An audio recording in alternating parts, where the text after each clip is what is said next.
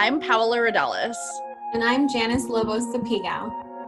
And this is Pinay Astrology. Two Pinays, one podcast, BIPOC poems, pop culture, and the planets.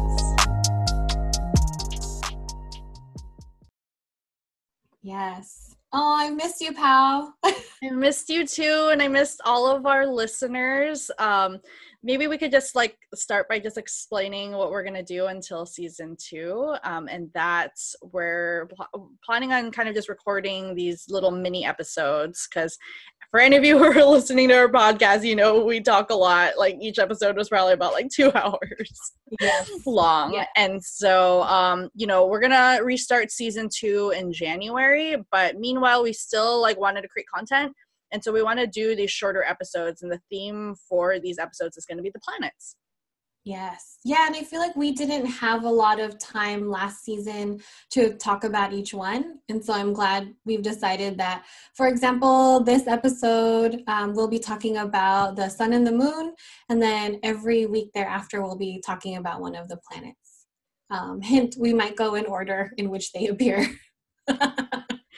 Pretty much. I mean, and then, it makes sense that we're doing the sun and moon first because, one, we're both Leos and we both have really strong moons.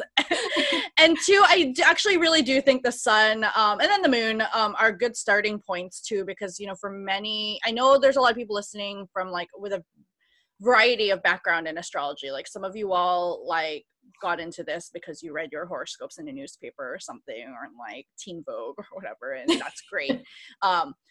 Actually, I'd be really curious to hear one day how you got into astrology, Janice. Ooh, but I know there's also people too who are just a little bit more advanced and have been studying this and know how to read a chart and all of that. And but we want to create, we're hoping these episodes can be accessible for everyone, and everyone can learn a little something new or something to reflect on. Yes, and I'll be asking some questions, maybe basic questions, because there are still some things that I would like to learn, and I'm hoping that people who are listening along maybe are also seeking the same kind of insight from Paola. So I'm excited to get there. Me too, and then we're going to read poems too, right? Yeah. Yeah, so today Paola's going to talk about the sun. I'll ask some questions. Paola will talk about the moon. I will ask more questions, and then we will both read a poem. We're both reading the same poem. I need Paola's assistance because it is a pretty long one. So we're going to get into it. Hopefully this will be a shorter episode, but I wouldn't be surprised if it ends up being just as long because of our composite Gemini moon. Yes, bear with us. We'll see. We'll see how this ends up going. Okay, so let's just jump into it then. So let's start talking about the sun. And so, but before I even just kind of go into that, just kind of going back to the whole thing on sun sign astrology. It's really interesting because sun sign astrology is actually a really modern invention. It only came around in, I believe, the 1900s. And it started because there was an astrologer out there who, I might really be fucking up this history. I'm so sorry for anyone who actually really studies this shit. But I'm pretty sure it pretty much just started with there were astrologers out there who kind of started publishing horoscopes in the newspaper. And my assumption is they started with sun signs because the sun, in terms of its cycle out of all the different planets, it's really predictable. The sun takes approximately 30 days to move through a sign, and so the sun changes signs approximately on the 21st or 22nd of every month, and then takes a whole year to get through the zodiac. And so it's just easier for people to figure out what their sun sign is, because it's okay, I'm born on August 14, I'm smack in the middle of Leo season, I'm definitely a Leo, right? And so in some ways, sun sign astrology really did make astrology more accessible, I think, for the average person. But I think one of the things that kind of bums me out about it is it did make us neglect the rest of the planets. Most people have no idea that, or they just don't think that at the time I was born, there were all these other planets that were all in these other signs.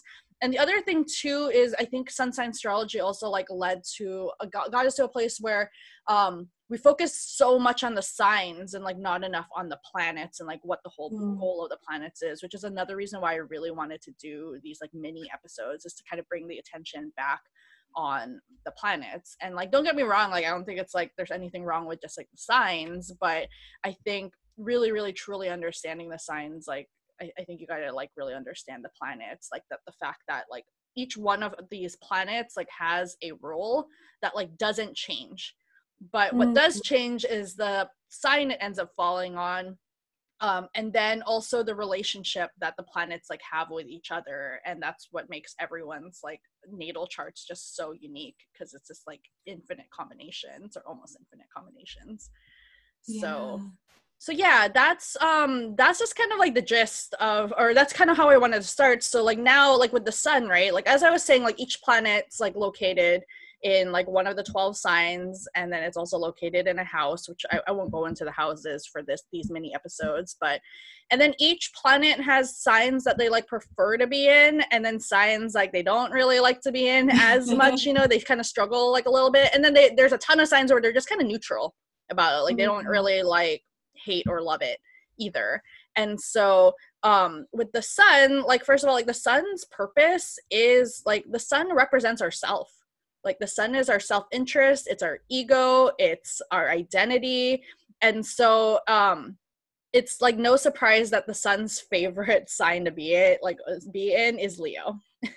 And and I really do think one of the big things about being Leo is about like how do you be like your most authentic self, and not just like when you're like at home, you know, and no one's around, but like out in the world, like out with your friends in small groups, like, and at home when you are all by yourself. Like how do you be that person like as authentically and as genuinely as possible? Like how do you be like really, really true to yourself? So yes, the sun really likes to be in Leo. The sun is also like what you call like exalted in Aries. So like the sun also really likes to be in Aries as well. And so I think for people who have their sun in both Leo and Aries, they tend to do better than average when it comes to like being your like most authentic self and really understanding and going after like your self-interest. So then as for the signs that the sun doesn't do as well in, so the sun's what you call like it's in detriment in Aquarius, and then it's in its fall in Libra. And the reason why the sun doesn't really like to be in these signs as much is because Aquarius, like if Leo is so self-focused, like the opposite sign, Aquarius, is going to be so focused on the collective. And it's like all about the greater good for like an Aquarius sun, but like one of the struggles that Aquarius suns can be is just even finding like their own self in that. And that's why like Aquarius gets like that reputation of being like the rebel, you know, and because like I feel like there are a lot of Aquarians out there who really, really feel the need, like they've got to be like really, really fucking different or something to like really stand out in the crowd, and that's how their way of expressing individuality. Libra, on the other hand, I think can really like struggles with these sun type things like self because of the people pleasing tendencies of Libra. Like Libra is always trying to find balance and consensus and harmony, and I think can struggle with the reality that not everyone's always going to be happy. That's so true. Yeah. So I think Libra suns can just struggle with even figuring out who they are, because like I think at worst, what could kind of turn into is just like defining yourself by your relationships and by other, like, or letting other people define you.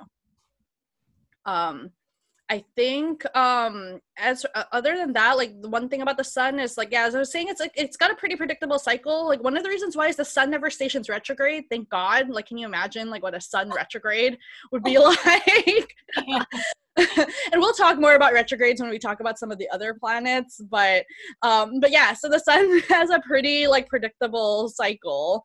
And I think that some of the last notes I want to make on the sun is I do want to talk a little bit about what the sun's doing like today, you know, at the time of this recording. So we're in Scorpio season right now. We're like right at this tail end of it. And then on September 21st, we have the sun moving into Sagittarius, and the sun neither likes nor hates to be in Scorpio or Sag. So it's like not like a huge shift for the sun either way, except that we do have, we are going to be in eclipse season soon. So we do have 2 eclipses coming up, and the sun, you know, an eclipse is basically like the relationship between the sun and moon, right? And it's like a solar eclipse is like when like when the moon is like shadow is blocking the sun, and then a lunar eclipse is when like the sun is like blocking the moon. And so we've got 2 of those coming up, and the lunar eclipse in Gemini is happening on November 30th, and then the solar eclipse in Sagittarius is happening on December 14th.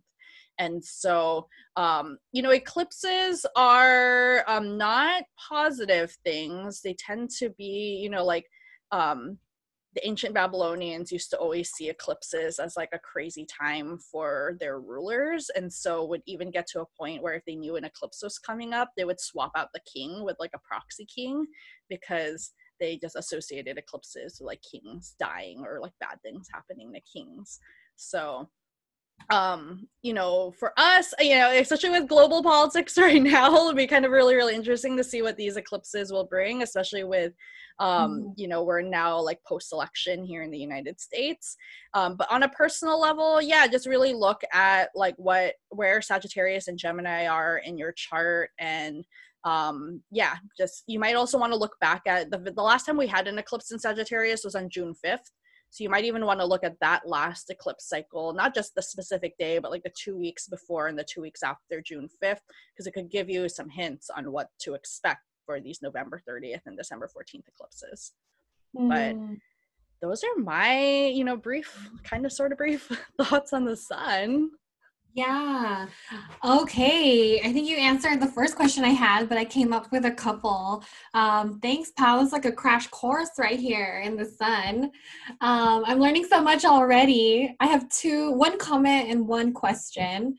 My first comment is, I like that you said for people to pay attention to like all the planets, you know. And you know, I know on our podcast we have talked mostly about like the big 3, you know, like in people's signs and their charts. But I think, like, for example, I think of a friend who was like, you know, I know, she was like, yeah, I like listening to or learning people's sun, moon, and Venus as opposed to their rising, because she was like, I really want to know how people love, you know, how do they love themselves and other people? How do they take in people's attention? So I really like that. Maybe we just need more equity for all the planets. Yes. So that's my first comment. And then my first question is, what's the difference between detriment and fall? Ooh, that is such a good question. Okay, so one of the best ways I've seen detriment and fall explained, and like, you know, some people might not agree with this, but I feel like planets in detriment tend to be deficient in that role, and then planets in fall tend to be excessive in that role. And I think this will be easier to explain actually when we talk about the moon, because I feel like the moon's actually a really, really great example, like when you look at the moon in Capricorn versus the moon in Scorpio. But with the sun, so you've got like Aquarius sun in detriment, and then you've got Libra sun in fall. So yeah, if the sun's like about like being like our, like, you know, our sense of self, right, then the sun and the sun's in detriment in Aquarius, which means like it's going to be deficient there. I think that's why Aquarians can so much struggle with just even understanding who they are in this place of just like collective society. Like, I've had an Aquarius sun tell me that they're like, yeah, I need to reflect some more, because sometimes I really struggle with just like recognizing my humanness. And I was just like, oh my fucking God, like how fucking Aquarius is that? Yeah. And then whereas like with Libra, like, so with planets in fall, they tend to be like a little excessive, to a point where it's just kind of like not like, it's like, oh, you didn't quite hit the mark either. I feel like that's how Libra is too, because I think Libras can totally like express themselves and like know who they are, but I think some of the problem is that they can be over influenced by like other people, like, or their relationships, or like the conflicts that other people bring, like influencing their sense of self too much. Okay. Does that make sense? Yeah, totally. It totally makes sense. As you were talking to, I kept thinking about Aquarius suns, and in my experience, some of my Aquarius sun friends have been like some of the most reflective activists in my circle, because they are not only thinking of like what's wrong in the world, but how can they personally live in a way that is aligned with what they want in the world. And sometimes I think that becomes a struggle, right? Because it's not easy to align our beliefs with personal action. Like it's so much easier to talk about. And so I think that maybe from what I've seen, like Aquarius is like really live that difference, but also live the struggle. So yeah, I sometimes maybe in season one I have like I don't mean to like shit on Aquariuses, so maybe this is my way of like making up for it. So helps me understand. And I know this wasn't planned, but actually, when you talked about the eclipses, I was reminded of a really short poem. Can I read it? Yeah. Okay. This is maybe you've seen it. It's very like Instagrammy, like everyone has posted it, but it's written by a 13th century Persian poet named Hafiz. And it's really beautiful. It's a short poem, and it reads, "Even after all this time, the sun never says, 'You owe me.' Look what happens with a love like that. It lights the whole sky." So it's like the balance between the sun and the moon, and how they essentially like, tag team, take shifts to bring us our day and to bring us our night. So when you were talking, I just remember that. And I was like, yeah, that's so interesting. The planets are also in relationships, and they work together. So yeah, I just I wanted to like share. that. Thank you for Yeah. sharing it. I'm glad you remembered it. Ooh, I think that's a good segue to talk about the moon.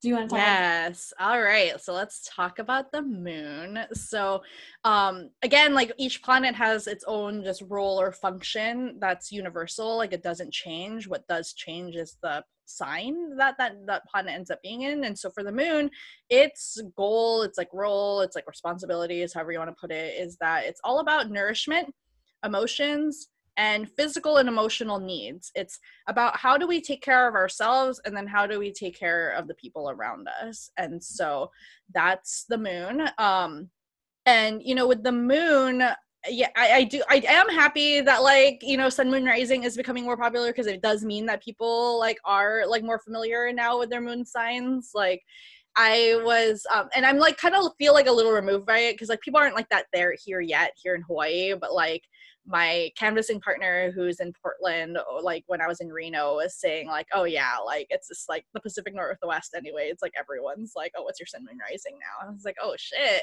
okay, I didn't like know that's what it's like over there now. So that's kind of cool.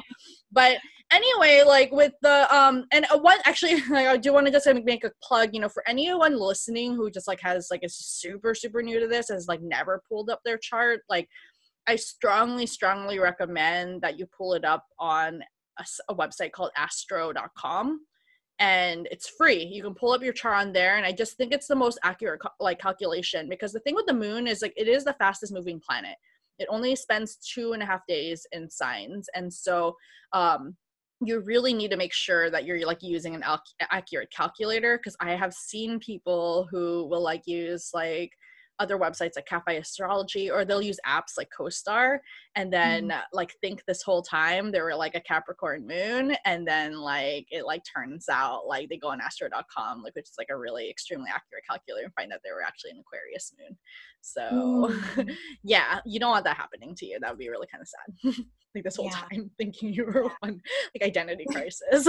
But yeah, like we were just talking about well, actually, like, yeah, so the moon is the fastest planet. It spends about like 2.5 days in the sign. So that means it takes about 30 days to get through the entire zodiac. It's like really fast.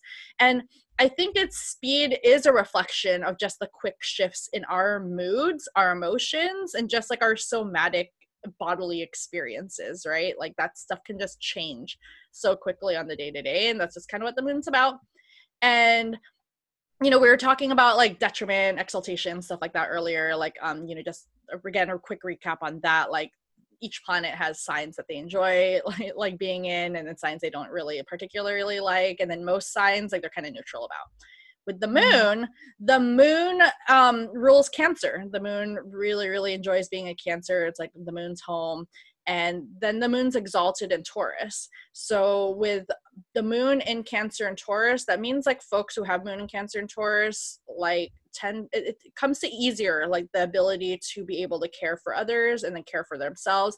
But also, and that requires like, in order to care for others and care for yourself, like you need to have like a good understanding and introspection on what it is you really need. And so, and what it is that other people really need, right? Which oftentimes requires just listening and being present and like all that kind of stuff. And so people with moon in Cancer and Taurus like tend to do better with that. The moon is in detriment in Capricorn and in fall in Scorpio. And so, as I was saying earlier, like planets in detriment tend to be deficient, and then planets in fall tend to be excessive. So, and I feel like that actually is perfectly encapsulated with moon in Capricorn and moon in Scorpio, because moon and Capricorn folks will really struggle with recognizing what their needs even are, and therefore, and what the needs of others are, and then therefore, or will even just like full out deny that they even have needs, consciously or unconsciously, will like even deny that like they have needs and emotions, and it's just like all about just getting shit done, right? Like Capricorn's a Saturn ruled sign, and so like it's just so in many ways the opposite of the moon. And so yeah, Capricorn moons can like really even struggle. They'll either like deny their needs, or they like just can't tap into them as easily as like a Cancer or Taurus moon. And then Scorpio moons, on the other hand, like fully recognize and like know that they've got needs and desires, and also like that they have feels, like they can definitely very much tap into their feels. But one of the problems with Scorpio moon is finding like appropriate ways to be able to kind of express like their emotions and needs, or to like kind of express to others like that you know, they've got these needs, and then also figuring out how do you care for like the people you are, and like make sure like their needs are like getting tended to. And so, and some of that's because, yeah, Scorpio is a Mars ruled sign. Like Mars is all about like desire and getting shit done, but not quite like receptivity to like, you know, just like also just kind of really like understanding yourself and understanding others, right? So, in terms of like what's you know, I think another thing important to note about the moon is like its phases. You know, like I know a lot of people get in deeper into astrology because they like want to learn more about like moon phases. They want to learn more about new moons and full moons and like what all of that has to do. And like, you know, there's a lot of talk about like, oh, new moons are like good for manifestations and like that kind of stuff. And so I think it's undeniable, like just how important the moon phases have been for humans, like all across the world, and that there are a bazillion different ways that different peoples have broken down the moon phases. Like, yeah, like I've seen systems where there's like 8 different moon phases, 16, 4, like, I don't know if the number off the top of my head, but here in Hawaii, for example, like Native Hawaiians like have their own moon phase system here that they had studied, and I believe it's a really large number, like the different phases within the cycle. But I can't remember off the top of my head what it is. But all of it kind of all of it has to like comes down to is just like this, like it's the waxing and waning cycle of the moon. Like a new moon, obviously there's like literally no moon, like there's no light that the moon is reflecting from the sun. And then the full moon's like when, yeah, the moon is just like fully bright and visible. New moons do tend to be like good for manifestation, but what it really is like new moons are all about new beginnings. It really is the beginning of a new cycle. And then full moons are about like a peak, a culmination of what was started. And then you kind of just like, you know, start the cycle all over again with the next new moon. And then I don't think I have much else to add in terms of just like what's happening with the moon today, like because like I already talked about the eclipses. Maybe I'll just talk a little bit more about it. But yeah, the sun and moon have like just this relationship. That's just always tied. The entire moon cycle is about the relationship between the moon and the sun. And then we do have eclipses coming up. Again, the moon moves very quickly. So like, I mean, the moon's, I believe, in Sagittarius today. I'm like losing track, but it's going to be throughout this week in Capricorn, Aquarius, and Pisces. So it's very, very quick moving. You know, some astrologers or people just differ on just like how like much to really, really track the moon just because it moves so fast. We just had a new moon in Scorpio yesterday, and so I'm really curious to hear how that new moon was for people. It was like fine for me, like and yeah, and then again, we got these eclipses on November 30th and December 14th. I think those eclipses are going to be much bigger than this new moon that had just passed. So I think that's all I got to share about the moon. Yeah. Wow. Okay. I think you answered all of my questions. I do have like one comment, which is like, I like what you said about how different cultures have different systems of understanding the moon. And yeah, I just bought this, this set of oracle cards that's about like the moon. It's called Moonology. Ew. Yeah, I just found it. I mean, I just found it at like a TJ Maxx, you know, and I was like, this shit looks cheap and it looks like something I would be into. And I can't find like my other kind of like tarot cards that I had. But I was like, maybe I should look into this. And this one uses like this says there are 8 different phases of the moon, but I know I've heard of other kind of like enumerations. So I don't know. I just started working with it, and I asked it a question, right? Like I asked a question, and basically the answer I got from my cards was, "This does not matter. This is not an issue." And I was like, oh, okay, well, I guess I'll just try again on another night. But what's crazy is like this, the instructions for this Moonology deck ask for the person who owns the deck to like say a little moon prayer before they kind of use it. And tell me why the second I said the prayer and it ended, I have like this automatic lighting system in the room I'm in right now. Tell me why the lights went off right when I finished the prayer to the moon. Yeah. Well, I guess these are going to work then. So yeah, I just love that you pointed that out. And a lot of people associate the moon with, like, as you said, emotions and yeah, I don't know. Now I suddenly feel, maybe this is like a Leo thing to say, but I feel happy to know that my sun loves being in Leo and my moon loves being in Cancer. So.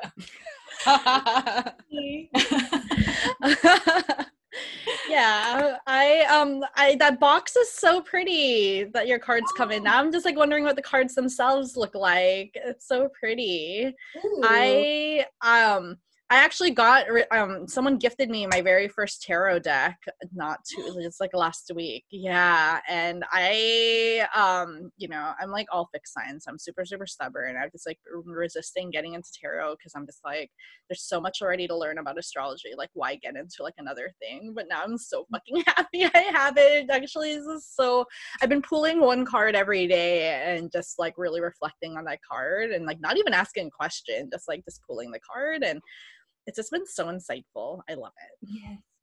Yes. I was using an app that was called Mystic Mondays that actually one of my students introduced me to. And it's basically an app that is a tarot deck, you know? But I think they have like moved the app onto a website, and I was like, I really wanted the app. But that's sort of what pulled me to buy these oracle cards instead. And I'm really surprised that you haven't, or maybe that you've resisted using tarot cards, because I kind of put like astrology and tarot and oracle cards and crystals, I kind of put them all like in the same like metaphysical box in my head, you know? And I think like my entry point started with crystals. So I think that also is like, I know you're wondering like, how did I get started? But I think it just kind of started with crystals. And now I'm wondering, like we talked briefly a week ago about like how plants and the planets work together. And I have found some things. So I'll share that when I have it ready. But you know, I think all of these things are just like even more connected. And I feel you when you're like, oh shit, there's so much to know. I really think it's important to dive into those different ways of knowing so that, I feel like these are all ways to also like undo singular ways of thinking, to like decolonize the way we understand our world, and also to not like, what's the word, to just kind of allow alternate ways of thinking to be more present and fully fleshed. So yeah, I remember once a student told me like, oh, astrology isn't real. And I was like, excuse me. Like, how do you think people were able to travel before we had these modern maps and GPS systems? Like, Right. the sky was there first. The stars were there first. Like, who the fuck are we to say that these things, these map systems don't work? It was like beyond an insult. But I shared that with that student, and so I hope he like thinks a little bit more about it. I hope so too. I come across a lot of people who like, I mean, they won't straight up just like tell me that, but it's like, yeah, it's just like something they haven't looked into or they don't really like quote unquote believe in. But like, I've found that, yeah, once I like, the night sky, like I can point out now where the planets are and I'll always be like, oh, that's Jupiter over there. Like that's Mars. And it like really fucking amazes people because we are just so far removed from even being able to like, it's shit like we used to know, like, yeah, before modern technology and all of that stuff, like people just know, and there was a way to navigate, and it was a way to like not just like literally navigate like the physical world and figure out what direction things are, but it was like also a way of just like being able to time like your like the agricultural system and like the waves and just like a bazillion different things like that. This knowledge was useful for. So anyway, totally. And it's like, I know you all love singing along to Moana. Like, don't play, this is the same thing. And like, sometimes it will be, I don't know how else to say this, but it will be like the STEMmiest of STEM people who will say astrology isn't real. And it's like, this is a science too. Like, why are you denying your sort of like, like your sister of the science, by saying that it doesn't work? Like, yeah, I can't, like, everyone, engineers, accountants, like those are some of the people I've come across who've said like, is that even real? And it's like, yes, like, I don't know how else to say it. So yeah, I don't know how to say that, but always the STEM people are like, yeah. Which is just like, it ironically just shows their ignorance because like they clearly have no idea that like astrology and astronomy were studied together. Like they weren't separate things up until like relatively recently, like only within like the last like few hundred years that those two become separate things. And so I don't think we would have had a lot of like our like astronomical like discoveries without astrology. And I wonder what role sexism plays in that sort of split between the two, because all of the definitions point to their similarities. And I just wonder how even like patriarchy has sort of seeped into the different understandings of the sciences and alternate ways of knowing. And I think too many times people think astrology or crystals or tarot or moonology are all just like different kinds of like religious beliefs, but they're backed by a method, and even when we see current events play out, right, like it's all there, everything is kind of explained. They're not entirely predicting, but it all is something that we could track. So sure. Yeah, for sure. Yeah. Ooh, thank you for the sun and moon lesson, pal. Anytime. It was good. I don't know. The Bustos side of me is wants to say too that to moon someone is to show your whole ass. So. Oh my god! Wow. Some moon knowledge for you all. Oh man. All right. So should I get to my poem? Yes. Okay. This poem is a very much loved poem by a very loved poet in the poetry world. This poem is The Black Maria by Aracelis Girmay. And it's just like when I first saw Araceli Girmay read her poetry at Split This Rock Poetry Festival in Washington, D.C. And I like didn't really know anybody at the conference. I knew like 3 people who like weren't there yet when I went to go watch her read. But I was in like the 3rd row from the front, like a big poetry nerd. And I just remember being so enthralled and like encapsulated in her reading. And there was just something about her words that were just really speaking to me at a frequency that I was open to. And so, I just think she's an amazing reader, writer, poet. And so I'm just going to read a little bit of a bio. Araceli Girmay was born and raised in Santa Ana, California, and earned a BA at Connecticut College and an MFA from NYU. Her poems trace the connections of transformation and loss across cities and bodies. She was awarded a fellowship from the NEA in 2015 and received a Whiting Award for Poetry. Basically, that means like hella money for her writing. And was also a Cave Canem Fellow. She led youth and community writing workshops and teaches at Hampshire College. She lives in New York City. So this poem is, I don't know, Pal, do you have it opened up by any chance on your end? I do. Okay. Yeah. So I love this poem because I think it really balances like the sun and the self, right? Sun as the self, and then moon as emotional self and understanding. And it also does have like a brief reference to motherhood and what it means to like carry a body, which is also in very poetic ways, like to carry a whole world inside of you. And so I was going to ask Paula to read the epigraph. An epigraph is typically a quote or just like a piece of text from another source. And it usually is there to signify that this thing that you're about to read, whether it's a book or a poem or a chapter or article, is aligned with a conversation of that previous text. So this epigraph comes from Neil deGrasse Tyson, who is a Black astrophysicist. And yeah, Pal, can you read the epigraph? Yes. So I'll read even before the quote, this part that says, like, after Neil deGrasse Tyson, Black astrophysicist and director of the Hayden Planetarium, born in 1958, New York City. In his youth, deGrasse Tyson was confronted by police on more than one occasion when he was on his way to study stars. And here's the quote. I've known that I've wanted to do astrophysics since I was 9 years old, a first visit to the Hayden Planetarium. So I got to see how the world around me reacted to my expression of these ambitions. And all I can say is the fact that I wanted to be a scientist, an astrophysicist, was hands down the path of most resistance. Anytime I expressed this interest, teachers would say, don't you want to be an athlete?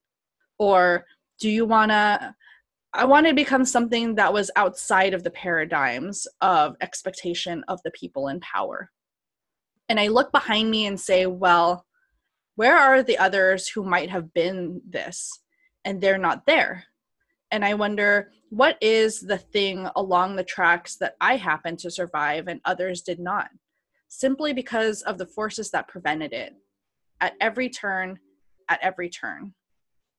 2007. NDT, the Center for Inquiry. Yay. Thanks, Pal, for reading that part.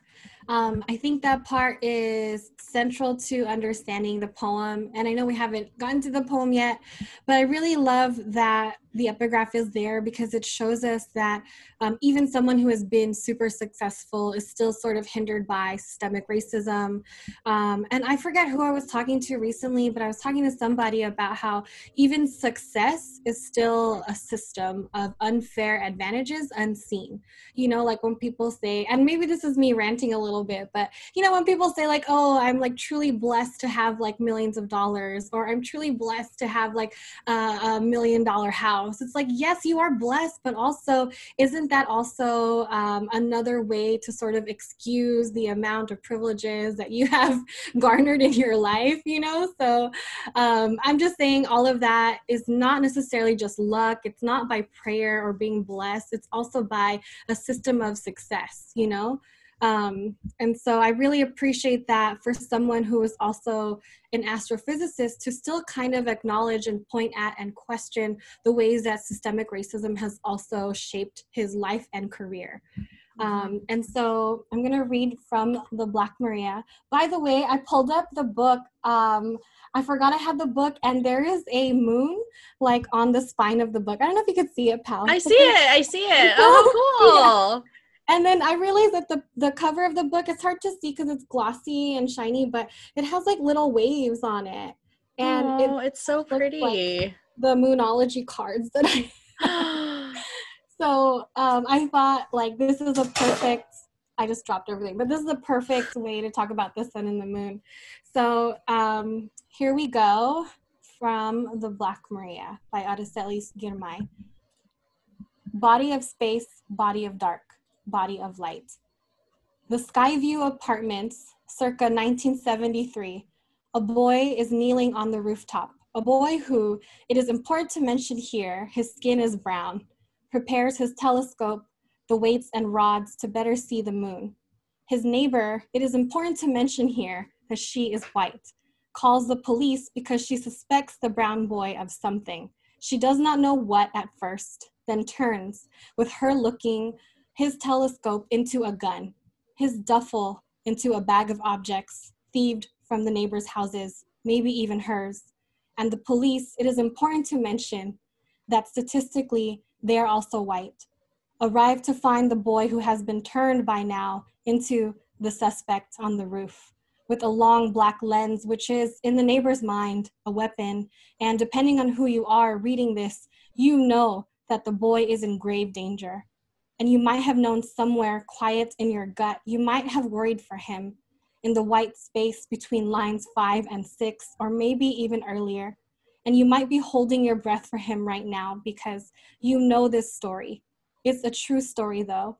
Miraculously, in this version of the story anyway, the boy on the roof of the Skyview lives to tell the police that he is studying the night and moon and lives long enough to offer them, the cops, a view through his telescope's long black eye, which, if I am spelling it out anyway, is the instrument he borrowed and the beautiful trouble he went through, lugging it up to the roof to better see the leopard body of space, speckled with stars and the moon far off, much farther than, since I am spelling the thing out, the distance between the white neighbor who cannot see the boy who is her neighbor, who in fact is much nearer to her than to the moon.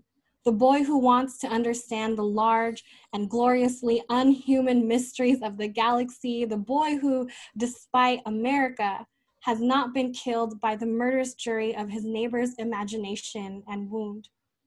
This poem wants only the moon in its hair and the boy on the roof. This boy on the roof of this poem with a moon in his heart. Inside my own body, as I write this poem, my body is making a boy, even as the radio calls out the Missouri Coroner's News, the Ohio Coroner's News, 2015. My boy will nod for his milk and close his mouth around the black eye of my nipple. We will survive. How did it happen? The boy, the cops, my body in this poem, my milk pulling down into droplets of light as the baby drinks and drinks them down into the body that is his own. See it, splayed and sighing as a star in my arms. Maybe he will be the boy who studies stars.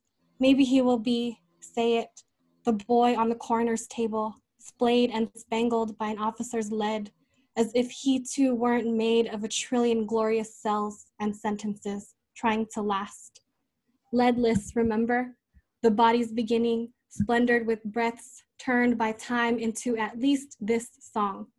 This moment made and the mackerel soul caught flashing inside the brief moment of the body's net. Then, whoosh, back into a sea of space. The poem dreams of bodies always leadless, bearing only things ordinary as water and light. Oof, from the Black Maria by Aracelis Girmay. Wow. I just love that poem. It's great. It's heavy, but it's like beautiful at the same time. Yeah. I love that it's written like a prayer. I actually just read this to a writing workshop I did with young women at the college where I work. And there are like 3 different layers that I found in the poem. Like one is the speaker talking about the world, you know, and sort of hinting at racial profiling and the potential, the very, you know, what's the word, palpable sense of police brutality. So there's like one, like the world. 2, there's like this parenthetical voice that is like the poet almost talking to the speaker, being like, you know, this might happen. This is important to note. And then there's like the speaker who is just kind of like talking about the details of the world.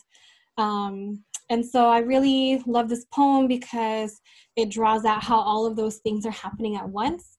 And I feel like that's also one of the beauties about astrology, is that it's the tracking of multiple things happening at once across all the planets, and how like we as people are enacted, embodied, impacted by all of those different movements and transits. And the poem really uses a lot of suspense while also addressing racism, by also like naming some of the fears of motherhood. I think sometimes people imagine a very white motherhood, which is that everything is happy, that it's okay to comment on people's bodies, that we can live with the sort of gendered expectations of what motherhood should look like. And it just really talks about what does it mean to be a body, like a body in the world, a body of elements, and a body like in this galaxy. A few years ago, I attended a conference where an astrophysicist was giving a keynote speech and told students that the students in their bodies contain what is out in space. So when they say like, you know, humans are the universe, like we are the universe because we have the same elements. And so, yeah, I just have like some sort of like research or citation that supports that what's out in the universe is also in our bodies: carbon, hydrogen, nitrogen, oxygen, phosphorus, and sulfur. So we are essentially, when people say we are made of stars, like they're not playing. That's scientific. That's truth.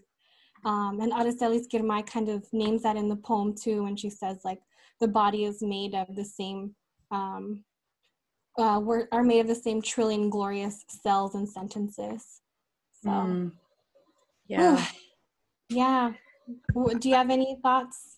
Yeah, actually, I want to go back to a point you were making, you know, before, like earlier about Neil deGrasse Tyson's story and just his recognition that he like quote unquote made it successful, but what about all of these other like Black and brown youth who were just like him, who had the exact same dream, but were told by a teacher or multiple teachers probably, like, why don't you be an athlete instead of an astrophysicist? And how many of those students actually listened, you know, because these are authority figures, right? Like several authority figures all in their life, just like telling them these like messages. And it makes me actually think back to even just like the conversation on planets like that are like in domicile, exaltation, detriment, and fall. And there's actually been really good discussions with astrologers over this past like year and even beyond like this year about how that can be tied with privilege, like systemic, like,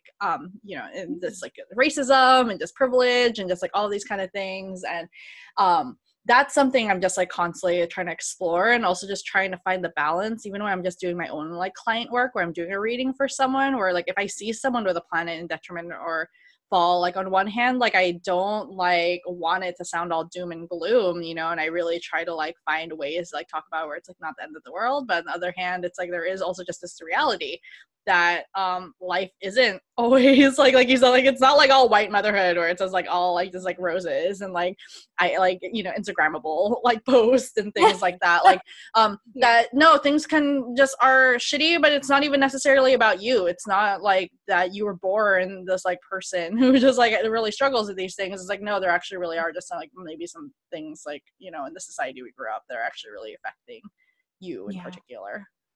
Totally. Ooh, I think that would be something interesting to talk about or like continue to explore, like I don't know, the sociology of astrology, you know. how does that sort of factor in? And, how do we take account for, or how do the stars sort of answer for those questions we have about issues or current events we have in our society? So I'm sure that will all come up at some point. Yes. It's such a beautiful poem. Thank you so much for sharing. I mean, the poem itself is just like really, like I said, it's just like it's heavy, and the suspense, it's like there, you're just like, I could feel myself like almost like holding my breath like as you're like reading it, but yeah, I think it's so appropriate for this discussion on sun and moon too, because like even just like the literal ebbs and flows of this poem, right, where you're suddenly like, yeah, you're just like holding your breath for this like child, but then also then I kind of seeing this moment of like motherhood, but there's still like, and it's beautiful, but at the same time is just kind of fraught with like a lot of fear and anxiety. Totally. Ooh, thanks for listening to it and reading it with me, Pao, and everyone who will be listening. Should we still end with some shout outs? I was just thinking the same thing. Yeah, of course we should end with some shout outs. Shout out to my friend Jessica, who's another astrologer on Twitter. She was the one who sent me the tarot card deck, and it's a tarot this particular deck has like notable women in history, and I fucking love it. It's been just so great. So shout out to her. Yes, I love like the things people are doing with tarot and finding different ways to interpret it. So that's amazing. I wanted to shout out my friend Cindy, who is already sending out her Christmas gifts to people. Holy shit. So I just wanted to say that because it made me like move my ass and start to plan out like, am I going to give people things, or if I'm going to send cards, maybe I'll find the cards. But yeah, I guess I also want to shout out this like really special card and stationery shop, and actually in Portland, Oregon. It's called Little Otsu, OTSU. I love their cards, so I always order my cards from there. Yeah, that's my second shout out. What about you, Pao? Shout out to for all of those who were able to voted for Biden. I think we talked in the last podcast episode that was like in Reno. I'm back here in Hawaii now. It's been like over a week now since I've been back, and I'm still like just like riding this high of like, holy shit, like we did it, and we fucking did it by having like there are 10 million phone banking calls that were made, and like 3 million of like doors that were knocked, all by just like union members in Philadelphia and Nevada and Florida and Arizona. So good job to everyone who was able to vote and did vote for Biden. Yes. Shout out to your union for doing that. Like, we just saw everything play out. And even though people were unfairly making fun of Nevada, I think it's great that your union went to the exact county that helped things turn. And I also really love, like, maybe I want to say too, like, shout out to the end of Mars retrograde, because what we saw this week was that Joe Biden definitely won the US presidency by far. So I feel like that's something that I attribute to that, like the end of this sort of like intense aggression or intense male aggression. So oh my gosh, that's such a good point. Yeah, shout out to Nevada. Shout out to both Reno and Las Vegas being a Tauruses. Yes, tell us about that. Yeah, I looked up the founding dates for both cities, and it wasn't just me. Like, there were other astrologers doing this. I'm not taking credit for it, but I looked up both cities. They're both the biggest cities in Nevada, and so are obviously the most populated and have most of this, like, the voters. And they're both Tauruses. Like, they're both born and, like, founded in Taurus season. I couldn't believe it, but at the same time, I could. Yes, I told my Taurus sun friend about that, because they were like, why is it taking so fucking long? What is going on? Like, why are they taking their sweet ass time? And I was like, listen up. They're Tauruses and so are you. What does that tell you? And then she was like, oh, then they can take their time. Like, oh, in that case. Yeah. Take your time.